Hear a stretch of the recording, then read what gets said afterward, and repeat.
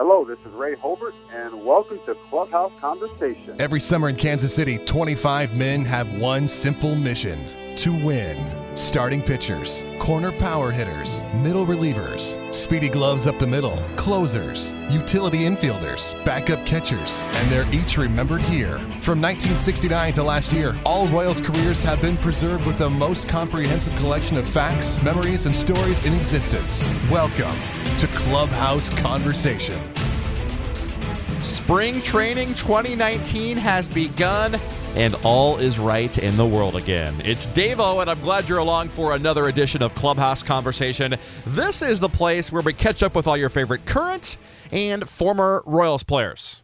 And make sure you always bookmark our website, clubhouseconversation.com, that you're currently on, obviously. But number two, follow us on Twitter, at Royals Clubhouse. We also have a Facebook page, Clubhouse Conversation, so you never miss a chat we have with current and former Royals players and our dishes as we break down current Royals games and weeks during the regular season. But this morning, I'm very excited to welcome Ray Holbert onto Clubhouse Conversation. Ray Holbert, a utility infielder for the Royals during the 1999 and 2000 seasons.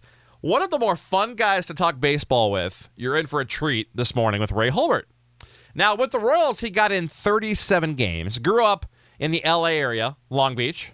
His brother, Aaron, also played in the big leagues. But Ray played, in addition with KC, also with the Padres, the Braves, and the Expos at the MLB level. We're going to talk about playing in the majors and playing with some awesome players he played with, such as Tony Gwynn, for example. That's coming up. We'll talk about coming up and grinding through the minor leagues and focus on his times with the Royals as Ray joins us from his home in Arizona on this morning on Clubhouse Conversation. Ray, first of all, thanks so much for joining us. Appreciate your time. And second of all, how's everything going with you? Excellent. It is raining in Arizona. We don't get that very often, so I am doing spectacular. Well, I'm sending you some of our Kansas City moisture that we've had the last 2 months. Been nonstop snow and ice, man, so you're welcome. We'll take it out here in the desert. Yeah, you need it. You need it. Well, what's keeping you busy in 2019? What are you doing out there? So we got a lot of things going on. Obviously, the family. I have two boys. They're both freshmen in college this year, and I have a daughter that is 10. She is my dance queen, so that's keeping me and the wife busy.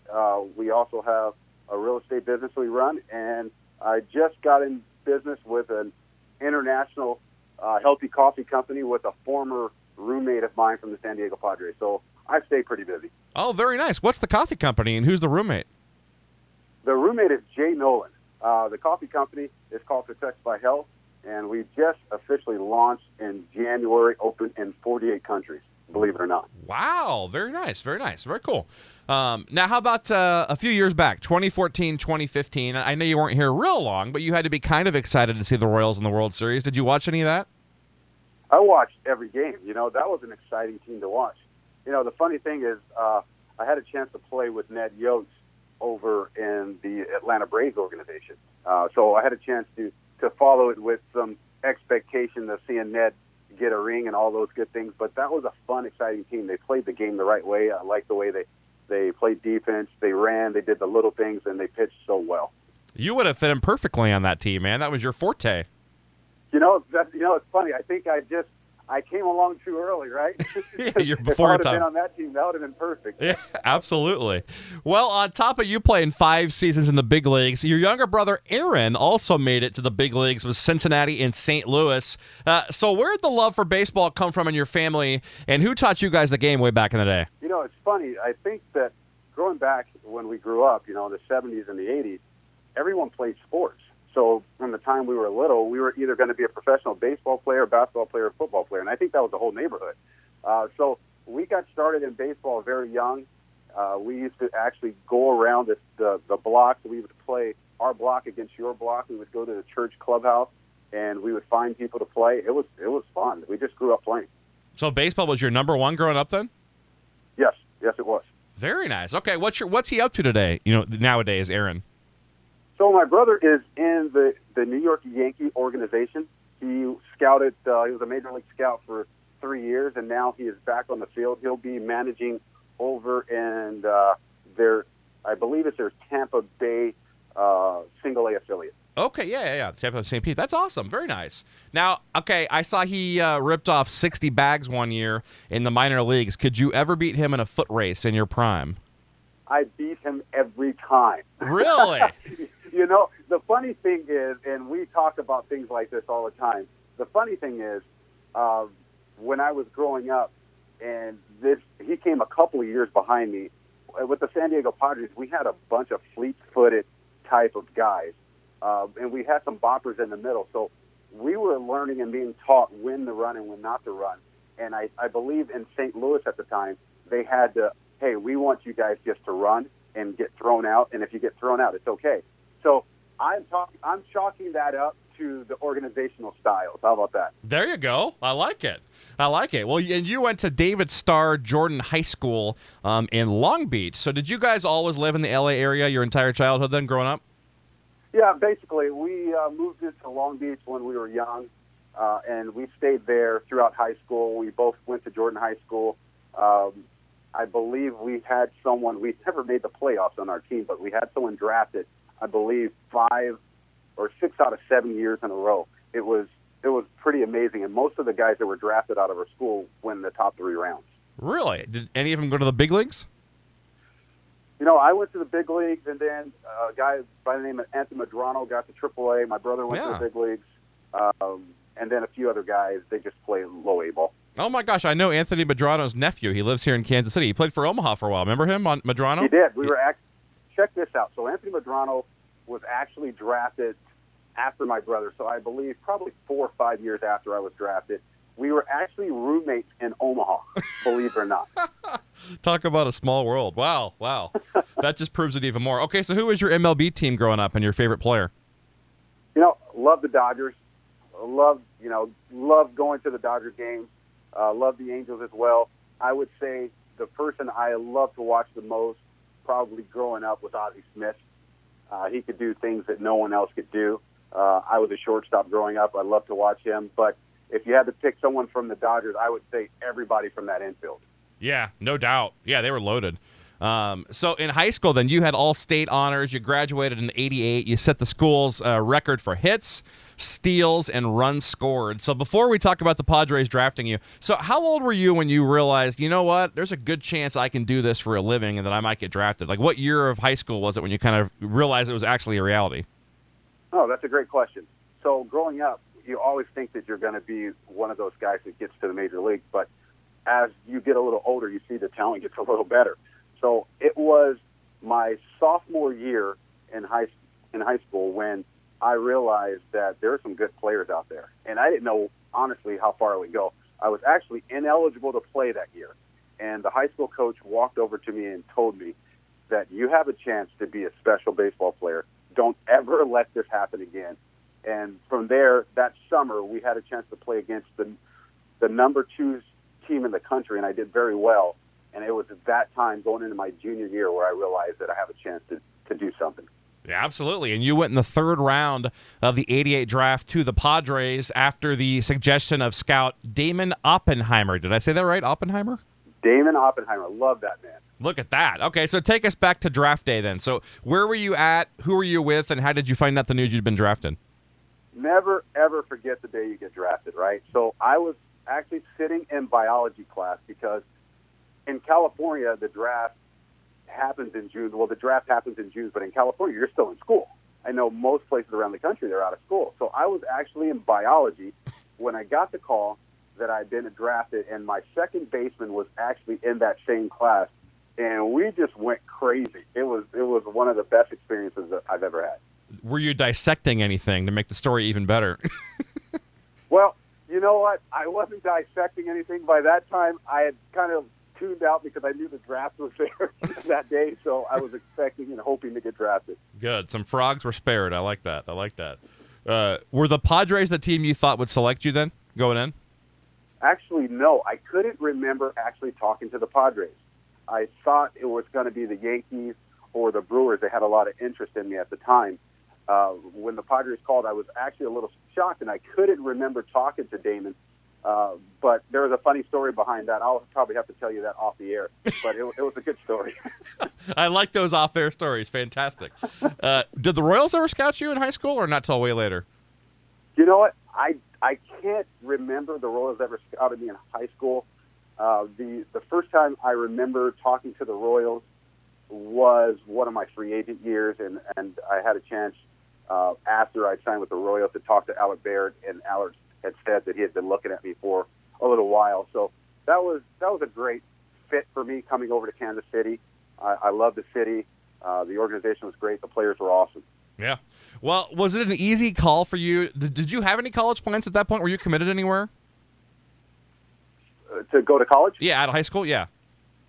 Well, it was an easy choice for me because remember back, in '88 when I played, there wasn't a lot of hubbub about playing college baseball. Right. That was something there that you went to get better, and I felt like I was good enough to turn pro at the time, and I had no desire. So obviously, I had no leverage when negotiation because I had no desire to go to school and play. I just wanted to become a professional, and I wanted to start my career. And you did that, too. So 1988 with the Arizona League Padres, you were only 17 years old. So 49 games of pro ball with the AZL Padres. What do you remember most about that? I remember mostly about that was I got drafted. They sent me to Spokane, Washington for a minicamp. Now, remember, I'm from Long Beach, California. I have on shorts and a tank top. I get there, it's snowing. So I'm in the airport actually putting on my gear, putting on everything because I'd never seen snow before. And then 3 days later, they shipped me off to Scottsdale, Arizona, where it's now 115 degrees. So now I'm taking off everything in the airport. It was a fun time. We played all of our games at 10 a.m., so we would actually be at the ballpark before the sun came up, getting our early work in and our treatment and those sort of things. The one thing I do remember, because rookie ball is kind of where you learn how to be a professional, the one thing I do remember is we had the whole team late one day. We were probably 3 or 4 minutes late getting out of the clubhouse. We had to climb Camelback Mountain in 115 degrees that day. Ugh. I will never, ever forget that. I will never be late again to a baseball meeting. Well, no doubt. I mean, in fairness to you, you're 17. You're used to sleeping in, right? That's too early for a 17-year-old. That's exactly right. I'm used to the summers, right? We play at 12 o'clock. You get there at 11:50, and you warm up and you go, right? Right. Yeah, totally. I'm with you. So 89 and 90, you spent the seasons with Waterloo of the Midwest League, which no longer has an affiliated franchise. The Royals actually were there back in the late 70s. But what was it like? I'm interested to hear about Waterloo and the Midwest League. The H2O Lou. Well, the Midwest League almost killed my career. Yeah. That league was, I would say, the biggest hurdle that I had to face in my career because I had never really played in cold weather, and the first 2 months in the Midwest League are pretty cold. I was the youngest player in the league, facing a lot of college guys, and it was a steep learning curve. I am very thankful for the Padres of having some patience with me because I believe if I would have put up the numbers that I put up there nowadays, I would have been released after my second year. Really? Even as a third rounder? I believe so. The guys, they move through guys so quickly now, and the money is so astronomical on the big league level where it's just not the same on the amateur side as it used to be. Yeah, sadly, they probably make the same salary in the minor leagues, though. The majors are a lot more, but that's a different conversation for a different day. So Waterloo, what was the stadium like there and stuff? The stadium was awful. Yeah. But at the time, it's funny. You're 17 years old. You don't know that it's not very, very good until you go to other places. The grass was probably, I would say, at least 6 inches thick. So you hit a ball on the ground and you're not getting a hit. The fence, they had the double-decker fences, and it was gloomy, I would say, for the first 2 months of the season. I remember playing my first year in sleet for the first time and wondering, why are we here? There's like 3 people in the stands, and we're playing a baseball game. Yeah. You know, there's a book about the Waterloo Diamonds. Have you ever heard about that book? I have not. I think it was written maybe a couple years after you were there, but it's interesting. It's kind of from like a front office perspective. I've gotten about halfway through it throughout the years. I kind of like read a chapter and forget about it for 6 months and come back, but it's interesting. I think it's called Waterloo Diamonds actually. But anyway, so 1991 then, that was a big year for your development then. So you were 20 years old. You got to High A High Desert. Which I've heard there's nothing there, but you helped lead the team to the California League Championship that year. So, talk about playing in High Desert. Now, that was great. So we go from Waterloo, where I don't know anyone, and the fans were very, very good to me. But when I left there, I actually had the chance to go back to California, and I was only about 45 minutes from home. So I had a chance to sleep in my bed.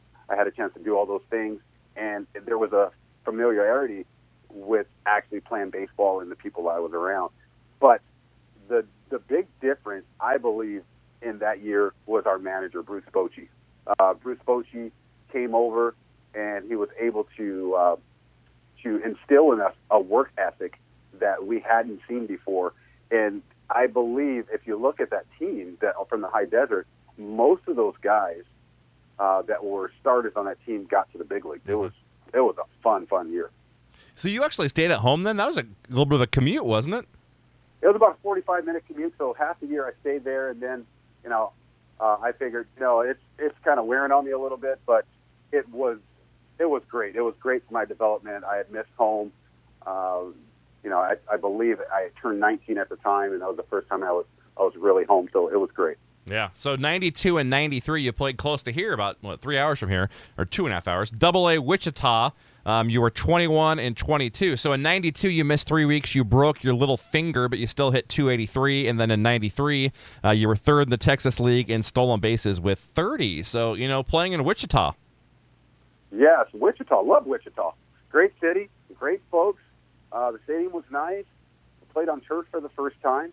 I remember after the first year there in Wichita, I thought, now you're in Double-A, you start thinking, hey, maybe I have a chance to get into the big leagues. And I thought that I had done enough to deserve a chance to play in the big leagues at the end of the year. It didn't happen. We won the championship that year.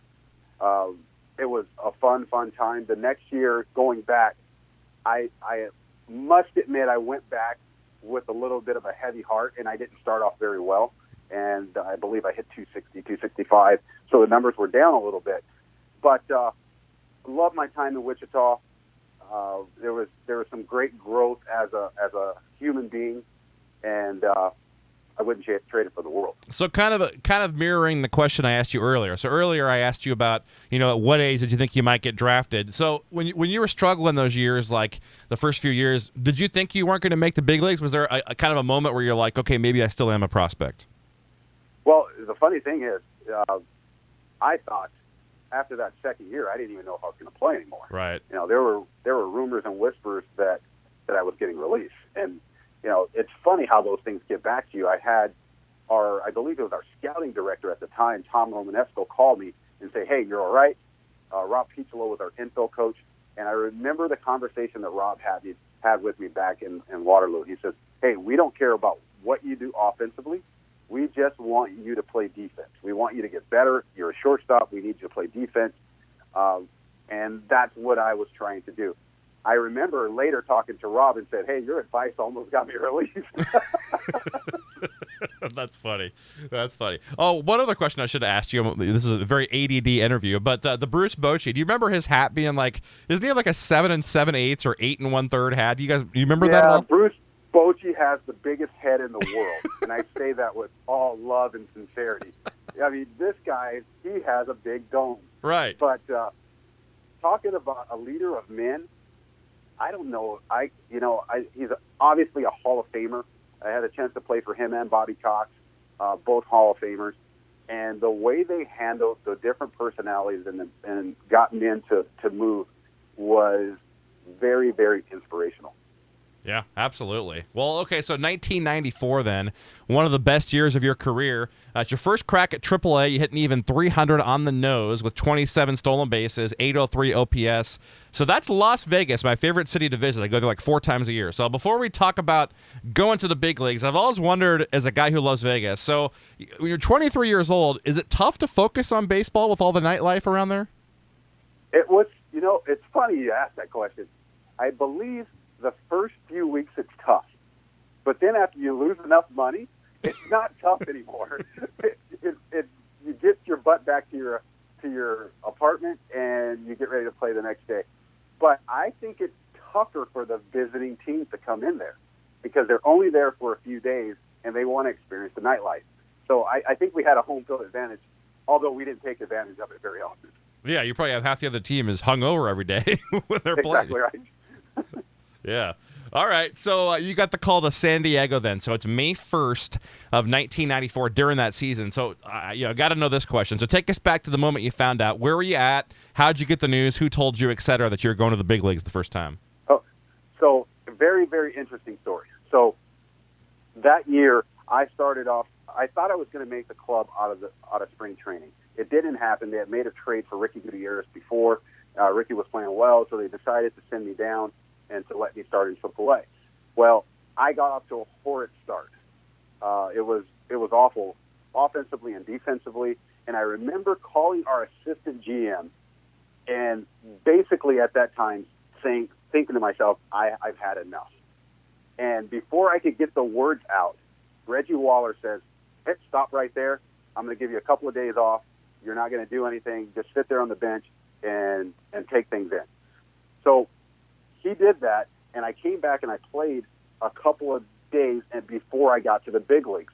So my mind honestly had just been refreshed. They gave me a call to the big leagues, which I was not expecting because my play hadn't warranted it at the time. And once I came back from the big leagues, I was a man on fire. I had the best year of my career. Oh my gosh! So you were that close to quitting again at that point? Isn't that amazing? What? Isn't that amazing? So the story, I guess the story behind the story is you just don't give up, right? Because you never know when your opportunity is going to be there. Wow, that's serendipitous, man. Wow. So you had to have been shocked then, right? Absolutely shocked when they told you? Absolutely shocked. I remember getting called into the office, and again, you don't get called into the office very often during the baseball season. So either there's something very good going to happen or there's something very bad going to happen. And I'd never had a chance to go up during the season. So the conversation I was expecting to have from our manager wasn't a good one. So when he told me I was going into the big leagues, I couldn't believe it. So the first time I ever had a chance to fly first class, almost missed my flight. Had to go and buy a suit because I didn't have a suit. Once I get to Montreal, I took about a $50 cab ride from the airport to the ballpark and had a chance to meet the guys. It was great. Wow, what a story. So who's the first person you called, to say you're going to the big leagues? I called my brother. Okay. I called my brother. Yep. Okay. So it was, I finally did it. I can't wait for you to get here so we can play together. Obviously, when you go up, you think you're going to be there for 20 years. But he was the first call I made. I was excited. It was a dream that we had set for years and years, and it's finally it come to pass. Awesome. So what do you remember about walking into the Padres clubhouse for the first time there in Montreal? I remember trying not to smile, to try to act like I've been there before, but not being able to hold my cheesy grin in. Right. So you walk in there, and all the guys are saying congratulations, and you're trying to act professional, but inside you're a little kid that you just want to say, I did it, right? And getting into the clubhouse, and remember, in AAA, we have post-game meals. We call them our spreads. We have, maybe some hot dogs or tacos or things like that. Well, I get in there, they have filet mignon, they have lobster tails. There is a big difference, and I remember going, man, I never want to go back, even if it's just to eat. Yeah, that's good motivation. That's why you hit so well when you went back down, right? That's right. Yeah. So you got in 5 games then, pinch hitting 5 times. Now, your first big league hit was on May 9th at home against Cincinnati. Can you name the pitcher? Tom Browning. That's right, former Royal. Do you want to hear that story? I do want to hear that story. Okay, so Tom Browning had obviously had a long, great career. And Tony Gwynn and I had a chance to become friends. We're both from Long Beach, and he would always get on my case and rag me a little bit. Well, I get my hit. He's great. Tom Browning goes on to break his arm later in that game. Oh, my gosh. So Tony Gwynn says, your first hit doesn't even really count. The guy's arm was broke. Are you going to take that? That's funny. That's funny. Oh my gosh, that I do remember that. That was that same game. Yeah, it was the same game. Oh wow. Wow. Okay. Well, I want to talk about Tony Gwynn a bit later too. But anyway, so you get sent back to AAA then. A couple weeks in the big leagues, back to AAA, and then the strike happened. I'm assuming you would have gone back that year without the strike, right? Correct. Okay. Devastating. It was one of the toughest times, I think, in a young player's career because you don't know what's going on and you don't have any control over the negotiations or anything like that. You just want to play. And I remember a lot of the guys that I played with and against being thrust into that situation where either you crossed the picket lines or you were released or you held out and hoped that the team would honor you being on the 40-man roster. Tough situation. Yikes. So what were you doing, not only that, like off-season, but what were you doing for jobs, like when your first few years in the minor leagues? What would you do in the off-seasons? So the first few years in the minor leagues, I did odd jobs. I did laid some carpet and tile. I sold things. I actually worked at Nike for one off season. It was really anything just to pay the bills in the off season. Yeah, and then so you could train baseball a little bit too. Exactly right. Yeah. Okay, so 95 ends up being a great year once the strike lifts for you. So you spent the entire season at the major league level with the Padres outside of a brief rehab assignment. So one of your best moments was your first big league home run off of C.J. Nitkowski on July 17th. It was a grand slam, too. So take us back to that moment. What you remember about that day? So great memory. So it's funny how the things that stick out in your mind. So I remember booting a ball at shortstop and being so upset. The first at bat, I hit a line drive at Brett Boone and end up getting a base hit out of that. And I remember the guys coming in and saying, hey, you really smoked that ball the other way. They're going to come in on you the next at bat. So he starts me off with a breaking ball. The breaking ball missed, and then he came inside with a high fastball, and I crushed it. And I knew it was gone from the minute I hit it. And I don't know if you guys are old enough to remember Sammy Sosa, how he did his hop. Oh, yeah. But I hit the ball, and I immediately got into my hop. And running around the bags, I slapped hands with Dusty Baker. With Davey Loeb, and then came around, and I think I almost took Greg Nettles' hand off when I tried to slap it because I was so ecstatic of what was going on. We ended up going, I believe, to win the game 8-6, I believe. Yeah. That's great. What a great memory. And then, so you had one other career big league home run, which also came that year. Can you name that pitcher? I cannot. It was against the Giants, though, wasn't it? Yep, Sean Estes. It was against Estes. Oh, he's in the book, too. Great.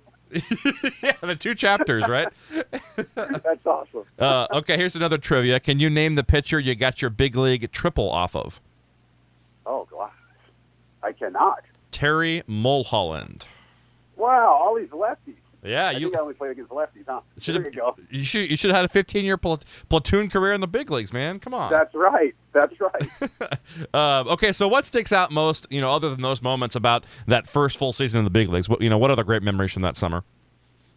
I remember being able to hang out with Tony Gwynn and learn from Tony. Again, Tony and I became really good friends. We built a really good relationship. And just going in and learning how it really was at the big league level and how to prepare for a baseball game. Those are things that I will take away because Tony was always the first guy there to hit. And you would think a guy that was hitting 380 at the time, he would take some days off, but he never took a day off. He was always there for 7 o'clock game at least by 2, usually at 1. So what I would do is I'd try to beat Tony Gwynn there so I can get my work in. I'd get there at 12. And I would get my work in, and then I'd watch Tony get his work in, and then I'd go and do some other things. Yeah, you probably learned every day from him just by watching, right? To talk to Tony Gwynn about hitting is to talk to, Aristotle. It was just so much information that he could break down, and then watching him and observing and seeing how he maintained and he went about his business, that carries over into everything I do in life. Yeah, and what kind of a man was he away from baseball, too? Oh, great guy, great husband, great father, charismatic, funny, loved to joke, loved to play cards, and, he wasn't a person that really let people in, but once you got in there, he really, really would open up to you and give you information that would really help you out.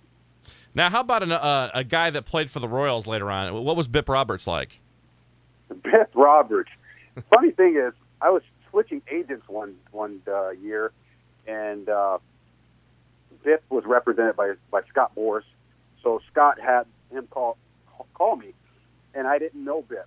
I just remember he was a big league player at the time. I believe I was in Double-A, and Bip called, and we had a chance to talk. And then finally, I got into camp, and Bip was pretty much the opposite of Tony. Right? Bip was very charismatic. Bip was out there. Bip loved to wear his emotions on his sleeve. Very funny guy, but he got very intense as well. I believe that Bip always played with a chip on his shoulder, and that's why he had such a long and awesome career. I believe he still holds the record for most hits in a row, if I'm not mistaken. Huh. Do you remember that commercial with him and Tony Gwynn about his baseball card value? I do not. Oh, my gosh. I'll have to send you the link on YouTube. It's like they're in the dugout, and Bip's bragging about how his card's worth $10, and then Tony says, well, Bip, you're looking at Robin Roberts. He says, yours is worth... I still remember that, yeah. Yes, yours is worth 10 cents, and he says 10 cents in fair condition, but 15 if it's totally mint. I love that commercial, man. That was like one of my favorite memories. Those two in that commercial. Okay, one other guy I wanted to ask you about, another guy that played for the Royals, Brian Johnson, the catcher. Do you remember him much? BJ, yes. We actually came up through the minor leagues for a little while. BJ was a very smart guy behind the plate, Stanford guy, very, very intellectual, could hit the ball all over the field. One of my favorite guys. I believe he was there when I got married. Oh, very nice, very nice. Okay, so then following the 1995 season then. So I'm guessing you'd just gotten home. It's October 10th, and then the bombshell. So the Padres trade you to the Astros for Pedro Martinez. So were you shocked? And not that Pedro Martinez, by the way, for those listening. A different Pedro Martinez. Right. Yeah, when people say that, man, you got traded for Pedro Martinez, I always have to, not that Pedro Martinez. You can just let them believe it. Just be like, yep, I sure did. Yep. Straight up, too, by the way. Yeah, it was straight up for Pedro Martinez. Okay, so were you shocked by that move, and how did you find out the news on that? I wasn't shocked. I got actually one right at the trade deadline in 1995. I had Tony Gwynn come in today, and he goes, "Oh, you're here?" And I go, "What are you talking about?" He goes, "If you read the paper, you were supposed to be in Houston right now." I go, "What are you talking about?" And he says, "Yeah, they said that you were part of the Phil Flantier, the player to be named later, yada, yada, yada." And I go, "Wow, no one called me. I don't know what's going on." So I wasn't shocked when I got traded, but it is difficult once you leave a place you've been with for 7+ years and go to a new organization. Yeah, well, so I was at home, and Rob Piccolo gave me the phone call and told me that I'd been traded. He said he'd appreciated everything that I've done, and he looked forward to seeing me in the future. Well, that next year, then 96, has to be one of the tougher seasons of your career then. So you began at AAA Tucson, then you had hamstring issues, and then your knee gave you issues all year as well. You only got in 28 games in 96. Was that one of the toughest years of your career, I'm guessing? Very, very, very tough. Yes, very tough. So started spring training. Never before had hamstring or quad issues. Hurt my quad in spring training. Wasn't able to really get out there on the field, go down to AAA, and almost immediately hurt my hamstring twice. And as soon as I come back, I am going back feet first into second base because the shortstop at the top was Rob Quinlan. He was dropping the knee on everyone. I didn't want him to blow up my shoulder, so I went back feet first, and he drops the knee right on top of my knee, and poof, blows my knee out. So like you said, I only got to play 20-something games. It was very frustrating. Wasn't a good time. I probably wasn't a fun person to be around at that time. So I didn't grow much in that experience. Why are guys dropping knees at AAA? You know, games don't even matter. Right? Exactly. And he later told me, he says, "Hey, you know what? I apologize. I'm not a shortstop." He goes, "I play first base." Oh, okay. He says, "But I'm filling in. I don't really know what I'm doing." He goes, "I apologize." Okay. Well, So, fair enough. You know, I only missed a year, but I accepted his apology. Well, yeah, if he didn't know what he was doing, you know, then blame the manager. So after 96, you and the Astros went your separate ways then. So you signed with the Tigers. So what made you choose Detroit? Randy Smith was our GM in San Diego. He had actually given me a call and said that they had some room, they had some openings there, and asked me, was I healthy? He says, "Hey," he goes, "this could be a great opportunity for you to get away from the Padres. You know, over there's a lot of expectations for you. You can just be one of the guys over here." You know, and I knew Randy, I trusted Randy. So I went over there to Detroit, and, you know, didn't make the team out of spring. They had a Rule 5 guy by the name of Debbie Cruz. Oh, yeah. That guy, wow, he was really good. You know, there's sometimes when you go into spring training, you go, "Wow, I'm going to win this job." But the kid, you know, he could hit the ball a little bit, but defensively he was spectacular. And he was a Rule 5 guy. So meaning that if the Tigers did not keep him in the big leagues, they'd have to give him back and pay money. Right. So it was pretty much known that he was going to make the team. So I knew I was probably going to start in AAA. I did do that, went to Toledo, and one of the tougher places in baseball to play, that old Toledo Mud Hen Stadium. Really? Yeah, you really can't see the ball. The field was awful. Really? And you really can't see the ball because of the background. It was some sort of light blue, kind of blended in with the dusk at night, and most of the games, obviously, it started right around 7:05. So the first few innings, it was very hard for hitters to see. So if you look at a lot of guys in their careers, their numbers dip when they went to Toledo during those years. Huh. Did you ever think you might get called up that year during the season, or did you pretty much know it was not going to happen? No, actually, I thought I was going to get called up. The tricky thing, once you're off of the 40-man roster, which most people don't know, is in order for you to get called up, they have to either release someone or take someone off the roster to make a new roster spot for you. Right. So that was the case where Detroit had a bunch of young guys and a bunch of veteran guys that were protected, and they just really didn't want to take any of those guys and take them off the roster and leave them unprotected. Okay, I see. Now, I think it was like 20 games that year, and it was like a year or two later where it really happened, where the big story happened. But you played with former Rookie of the Year and KC Royal Bob Hamlin for a brief time, and then he later famously came back and retired in the middle of a game. Any memories of playing with the Hammer? Yeah, the Hammer. Good guy. You know, we didn't talk much, but he's a fun-loving guy. Good to be around. Just loved the game. Like I said, we didn't talk much, but it was fun to be around him.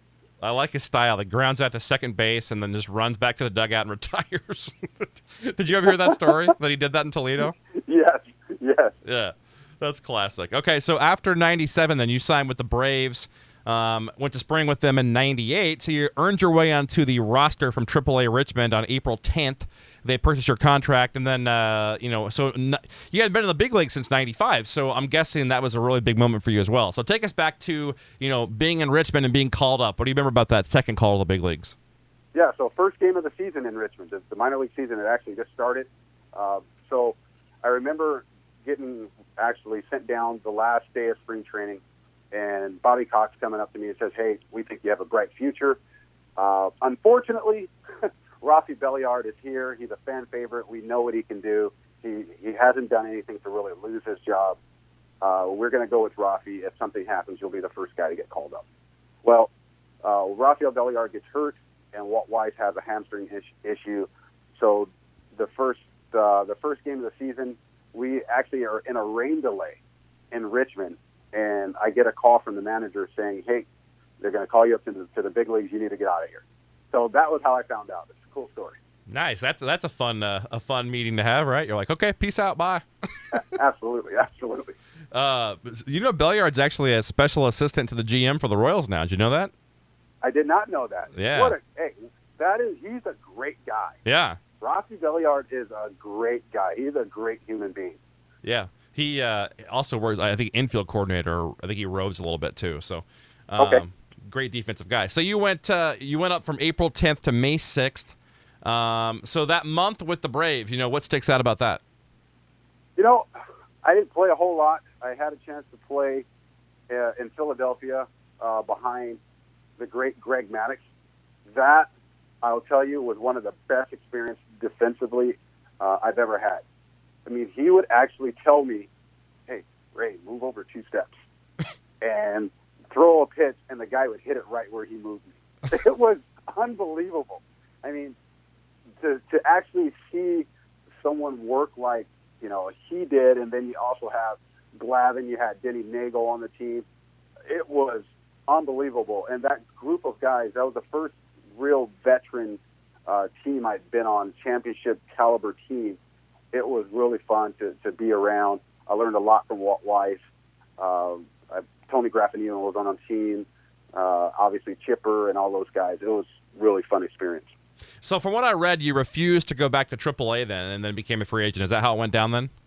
Correct. So they offered me the chance to do the same thing. They were going to, if something happened, they were going to call me back up. But in the process, what happened is Ozzie Guillen had gotten released from the White Sox. So the way I looked at it is you have Rafael Belliard with 16 years, you have Walt Weiss with 10 years, and you have Ozzie Guillen with 13 years, all Major League service time. There wasn't a lot of room for me there. Okay. So I decided rather than go to AAA, I'd become a free agent. I had a few different teams that wanted my services. I chose the Montreal Expos for the opportunity, and that's the route we went. Yeah, so you got in, you're with AAA Ottawa, then you got in 2 games with the Expos. So anything, I guess that's a real short time. Anything stick out about Montreal, teammates or games or anything? Yeah, I honestly thought that was probably one of the more disappointing times in my career because when I got called up, I believe at the time I was hitting 340 or something like that. I was playing very well. And there was actually a need in Montreal for some players. They had just called up Orlando Cabrera, which was a really good player. He was a really good young player, and Jose Vidro. They were both very good players. But they still had some need there. And I turned down a lot of money to go to Montreal, to be honest. And so in my contract, I had it in that I had to get called up before a certain day, or then they would have to give me my release so I can go to another team.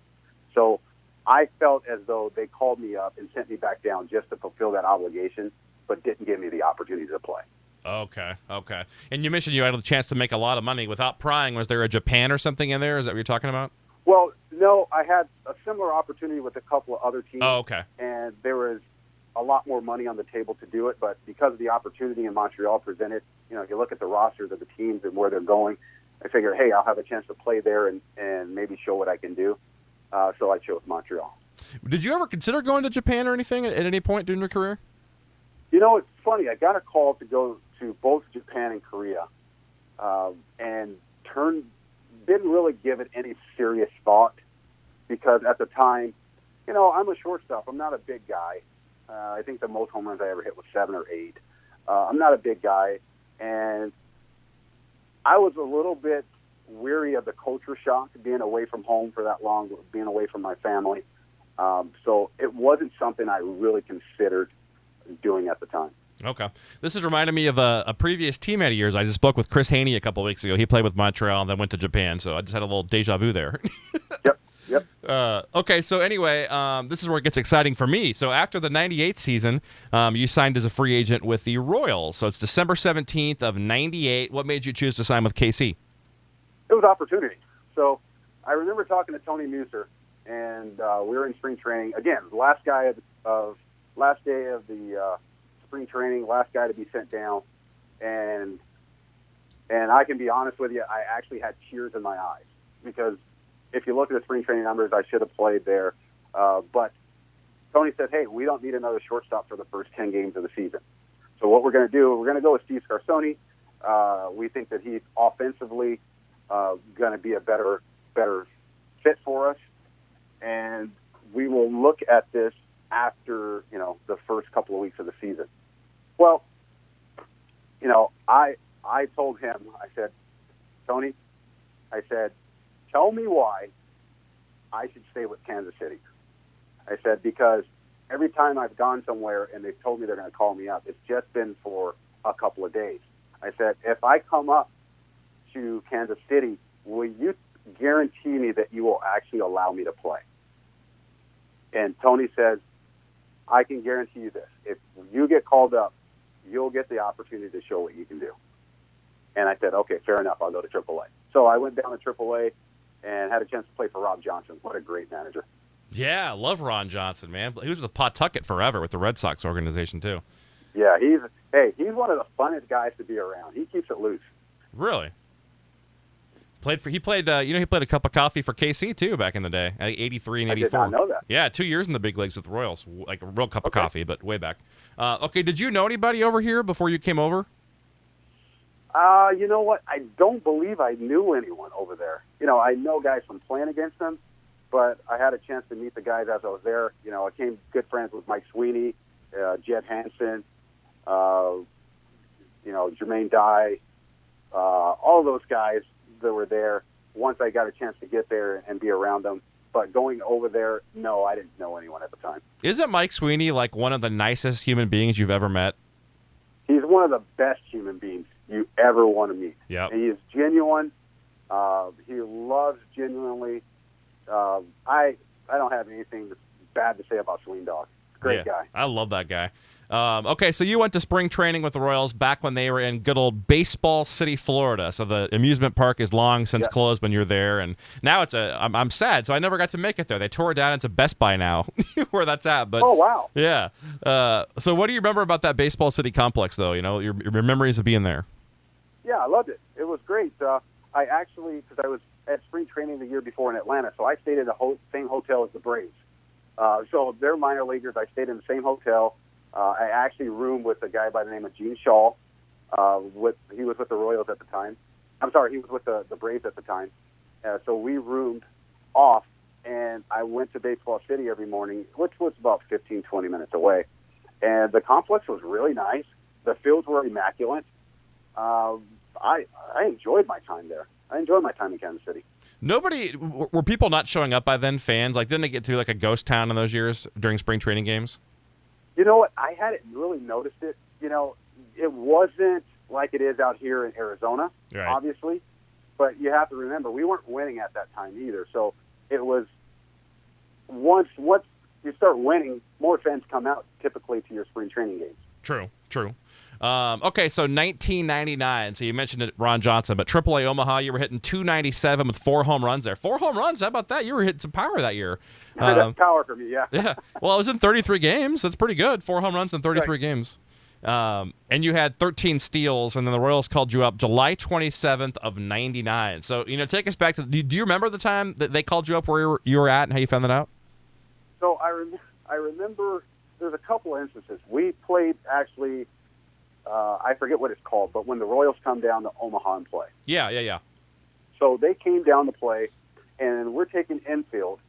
I forget who the outfielder was. Makes an errant throw. I jump up to get the ball, and I come down, and I blow my back out. I am down for 6 weeks. And I remember Frank White coming up to me and goes, "Are you kidding me? We were just about to call you up." Nuh-uh. So that had happened a couple other times where they were ready to call me up, like Tony had said that he was going to honor his word. They were ready to call me up, but I got hurt. So I think the time before I had a sore quad. Didn't miss any time, but they kind of shut me down as far as playing. They wanted to see me get healthy. And as soon as they came to see me, I blow my back out. That was kind of that thing. I forgot your question. Oh, well, yeah, I guess just, how you found out the news you were going back when you did go back to KC. So RJ called me into the office and told me I was going up. Obviously, I was pumped up. We had a wonderful team in Omaha. I believe we were in first place at the time. It was fun playing with those guys. But all the guys that I had a chance to meet in Kansas City were great guys too. I was excited to get there. I had a chance to go up, and it was great. I believe it was the Hall of Fame game. Had a chance to go to the Hall of Fame game and play from there. On the flight, they told me that I was going to stay with the big team. Oh, very nice. That's cool. So you mentioned that you got into a game against Seattle your first day up there. You're a defensive replacement at shortstop, but. So first walking into the Royals clubhouse, though, like you mentioned earlier, they weren't winning at that point quite yet, but it was a fun team. You guys scored some runs. What do you remember about the culture in that clubhouse? I remember it being pretty loose. I remember Ray Sanchez and Carlos Fables, Carlos Beltran, it's pretty young core, and I remember thinking how good Beltran was. Yeah. Man, this kid can play. I remember that in spring training and then having a chance to see him. But I remember we were scoring a ton of runs, but we were losing games, 8-7 or 9-8. And I just remember talking to Johnny Damon. I go, dude, we have everything it takes to win. We just got to close games out. And meaning just do the little things to close things out. And I don't know how much you had a chance to talk to Johnny, but Johnny's a gamer. He's a guy that goes hard. He always wants to win. He takes it very seriously. So I gravitated towards him early on just because of his competitiveness. But my initial thought going into the clubhouse was, wow, I think we're going to have a chance to do some cool things here. Yeah, man, I think that was one of the worst years ever for the bullpen. That was a tough year, man. I know those guys are doing their best they could, but that was a tough year, blowing all those games late. So you didn't play a lot the first month you were out there, but then Tony did honor his word once. You mentioned Ray Sanchez, Carlos Fables. They both got hurt in late August of '99. So you started 23 out of the next 25 games. You had your first 3-hit game at the Metrodome in Minnesota, August 27th. You remember that one at all? I can't remember that one, no. Really? Okay, and then yeah, 3. Well, then you had a 4-hit game though later against Toronto, September 5th. I remember that one. Okay, yes. What sticks out about that? I remember having 3 hits. Well, the first one I got was a little blooper somewhere, right? I didn't hit the ball good, and it just kind of found a hole. And the second one I hit, I smoked. And then the third one, kind of a seeing eye base hit, right? And I remember going, man, I've never had 4 hits in the big leagues. And Tony Fernandez was playing third, and I dropped down a bunt on him to get my 4th hit. I love it. Yeah, because he was a shortstop, and by then, at the end of his career, I'm guessing. Correct. Yeah. Okay. What else sticks out about that first year in KC? Anything else? Any other memories? Well, what sticks out as well was when I was first announced my first game in, they announced me as my first big league, first big league appearance. And I remember the Jumbotron being on me, and I'm going back in. Chad Kreuter goes, "Hey, are you a rookie?" And I go, "No, it's my first American League game." He goes, "Oh man, we were planning some good stuff for you." they were going to rookie bash me if it was my first year. That's funny. Okay, so in 2000, you opened up the first 2 months at AAA Omaha. So going into that second year with the Royals, what did they tell you that year? Well, that year, I was scheduled to be on the big club. I had actually had some vision problems late in the year, so I had LASIK eye surgery. So the surgery didn't go as planned. So I didn't get a lot of work in the off season because I was trying to let my eyes rest and get back to normal. Well, it ended up that I had to have contacts fitted in January. So when I went into spring training, I wasn't where I should be as far as my vision-wise, and I played awful. I remember having a conversation with Tony and letting him know that I'm not right. I don't know what's going on. I'm not right. But my depth perception was way off. I went down to AAA, and I stunk up the joint. So that's what I remember preceding that year. Well, before we talk about coming back up to KC, I grew up in Lincoln, Nebraska, which is about 45 minutes from good old Rosenblatt before they tore it down. I miss that place. But what do you remember most about playing in Omaha? I remember Zestos. You remember Zestos? Yes. I remember, for all of you guys that are listening, you don't know what the heck we're talking about. is a small mom and pop burger joint that was right next to the stadium. Yes. That all the players used to get the bat boys to run and get a hamburger right after batting practice so we could get something in. I remember that place, and I remember, some of the guys taking batting practice in Omaha because there were days when the wind blew out and the ball would just jet. We had, some guys that could hit the long ball. It was really, really fun to watch some days. Did you ever make it over to the zoo? I did. I actually did. I went over to the zoo, nice zoo. We did the what's that other thing? What is that? I don't even remember what it is. But we did everything. We tried to enjoy the time that I had in Omaha. It was a good city. Did you try a runza? You know what runza is? I do not. Okay, okay. Never mind. Well, it's too hard to explain. It's Nebraska. Well, tell me because I'm actually planning another trip over to the Omaha area later this summer. So. Really, what are you going to Omaha for? I mean, I'm not bashing my home state, but what are you going? I have a good friend that's there that we're doing business with. Okay. By the name of Dwayne Hosey. He actually lives. Oh in yeah, Omaha. Dwayne Hosey, former Royals AAA, played for Boston and Japan, right? Is that right? Absolutely. I remember Dwayne Hosey, lefty, sweet lefty swing. Love that guy. He's actually a switch hitter. Yes. Yeah. Oh, he's a switch. Okay, I remember him as lefty. Yeah. The runza is like it's filled with like ground beef, and it sounds nasty, like kind of some cabbage, but it's freaking delicious. It's like a huge bread pocket. It's delicious. You got to try one of those when you're back. Okay. I'll make sure. I'll remind you. Don't worry. You'll have to try that. So June 10th of 2000. So you got one more call to the big leagues. You got in 3 games with Kansas City. Do you remember much about that? Last brief hurrah here. Yeah. You know what? Not much. I remember. Like I said, I started the year. I didn't really have a chance to play, and I was coming off a bad spring training. I wanted to get some more time to get right because I believe I was not 100%.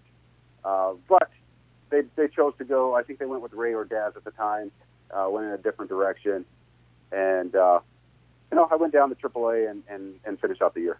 Yes, okay. Well, I will like to point out that you got a base hit in what would be your last big league game. So props to you for that. But did you ever expect to come back to KC later that year in September, or did you pretty much know that was it?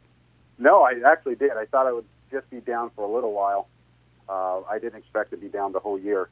So I think that was a little frustrating. But, again, once you're off the roster, putting someone back on the roster always becomes a little bit tricky. So I understood it, and I think the Royals at that time just wanted to go in a different direction. So your final professional at bat must have come in Omaha. Do you recall anything about the last game? Did you think it was going to be your last game? Well, I didn't. I went into the off season with the expectation of getting ready, and again, I just had a lot of vision problems. I had some back problems again. And I actually went into spring training with Tampa Bay and couldn't get off the training table for the most part. And I called the manager in and said, hey, you know what, I think I'm done. They wanted me to go down to AAA and just, to get right. But it's very, very difficult as a professional athlete not being able to get on the field at 90%, let alone 100%. Yeah, well, I've always considered getting LASIK. I've always been scared, but this conversation's reaffirming I'm going to stick with glasses, man. Yeah, stick to glasses. I was that, they say there's 1 out of 1,000. I guess I was at 1 out of 1,000. Ugh, man, I'm sorry. So I've had probably a dozen or so former players tell me they went through kind of a mourning period. So that you walk away from baseball, you want nothing to do with baseball for a few years. Did you ever go through that, like a bitter, depressed phase, or not really? Actually, once I got out, Tampa Bay, they offered me a position as a scout. I actually did that for a little bit. Found out there was no money in it. So I decided that I better get out and do something else where I can feed the family. But I didn't have that initially. I took a year off and then went to one of the inner city high schools over here and helped coach. And then we actually put a travel team together. Our team was actually pretty good. We had the team for 10 years, and I believe we had, over that span, about 15 guys drafted from the team and a number of guys that are actually able to play college. And one of the guys is actually a Kansas City Royal now, Blake Perkins. Oh, yeah, I love Blake. I interviewed him last year, actually. Blake is one of the best kids in the world. He has a super heart. He's going to be a good big league player. Yeah, he works the count. He's patient. He plays great defense. He can run the bases. I saw him play at Wilmington last year for the Carolina League. Very good. Yep. Very cool. Very cool. Well, okay, so I want to, last 4 or 5 questions here. Wrap it up, talking about KC again. So did you ever get to explore Kansas City at all as a city? Did you ever try any barbecue or do anything fun off the field here? You know what? That's one of the big depressions of my life. I didn't get into the KC barbecue. We stayed in Overland Park. Okay. So we weren't in the city. I wish that's one of the things I did. I didn't really explore the city too much. Kevin Apier, actually, at his house, he had a lake, so Jermaine Dye and I would go fishing there all the time. So that was the majority of my free time. It was fishing at Kevin's lake. Yeah, talk about a great pitcher, by the way. Man, I loved watching him pitch, falling off the mound towards first. You ever face him before? I had not. Oh, you're lucky. People tell me he was nasty to step in there against. Have you ever come back here since you left? No, I haven't been back. Again, it's one of the cities I actually like because there's something about Midwestern people. They're very nice people. You go all over the country and you get to understand how different people are in different parts of the country. And it seems to be that the people in the Midwest, especially in the Kansas, Missouri, Nebraska areas, are really, really down to earth and really nice. So I do want to get back. Well, maybe you can make a 3-hour drive up. It's only 3 hours from Omaha. After you see D. Hosie's, check out the new stadium, the new digs here with the new renovations. You'll love it, man. All right, if I come up there, you got to show me some Kansas City barbecue. I'll show you Gates. Gates is the best. Don't listen to anybody else that says anything different. Gates is the best, man. Do you stay in touch with any of your former Royals teammates at all? Sweeney and I talk every now and again. I talk to Jed Hansen every once in a while. Sal Fasano every once in a while. But that's about it. We see each other on Facebook here and there, but I hadn't really talked to many of the guys. Sal's a manager, isn't he now? A minor league manager? He is. Like the Vermont River Monsters or something, or Lake Claws? I can't remember exactly where he is, but yeah. Hey, that guy could catch. Yeah, he man. Was fun. That guy could catch. He could hit home runs too. I remember at Wichita one year, he hit like 20-some. He could when he got a hold of one, man, it would go a long ways. I remember that for sure. Big, strong kid, yes. Big, strong kid. Well, I guess my last thing for you is, in summary, what would you like to say to Royals fans and baseball fans listening right now? I know as a small market club, a lot of the fans get frustrated with some of the trades and some of the things that go on. Be patient with some of these young kids coming up because I've seen some of the guys in the minor league system, and there are some good players. One of the things that I loved about Kansas City were the fans and the support there. Keep supporting your team. We really appreciate it as players more than you'll ever know. Thanks so much for your time, and definitely stay in touch. And when you're back this way, man, if you come down here, I'd love to see a game and show you the town and talk some baseball with you, man. Absolutely, man. I appreciate it. Thanks for the opportunity. Okay, take care, man. Have a great day. Okay.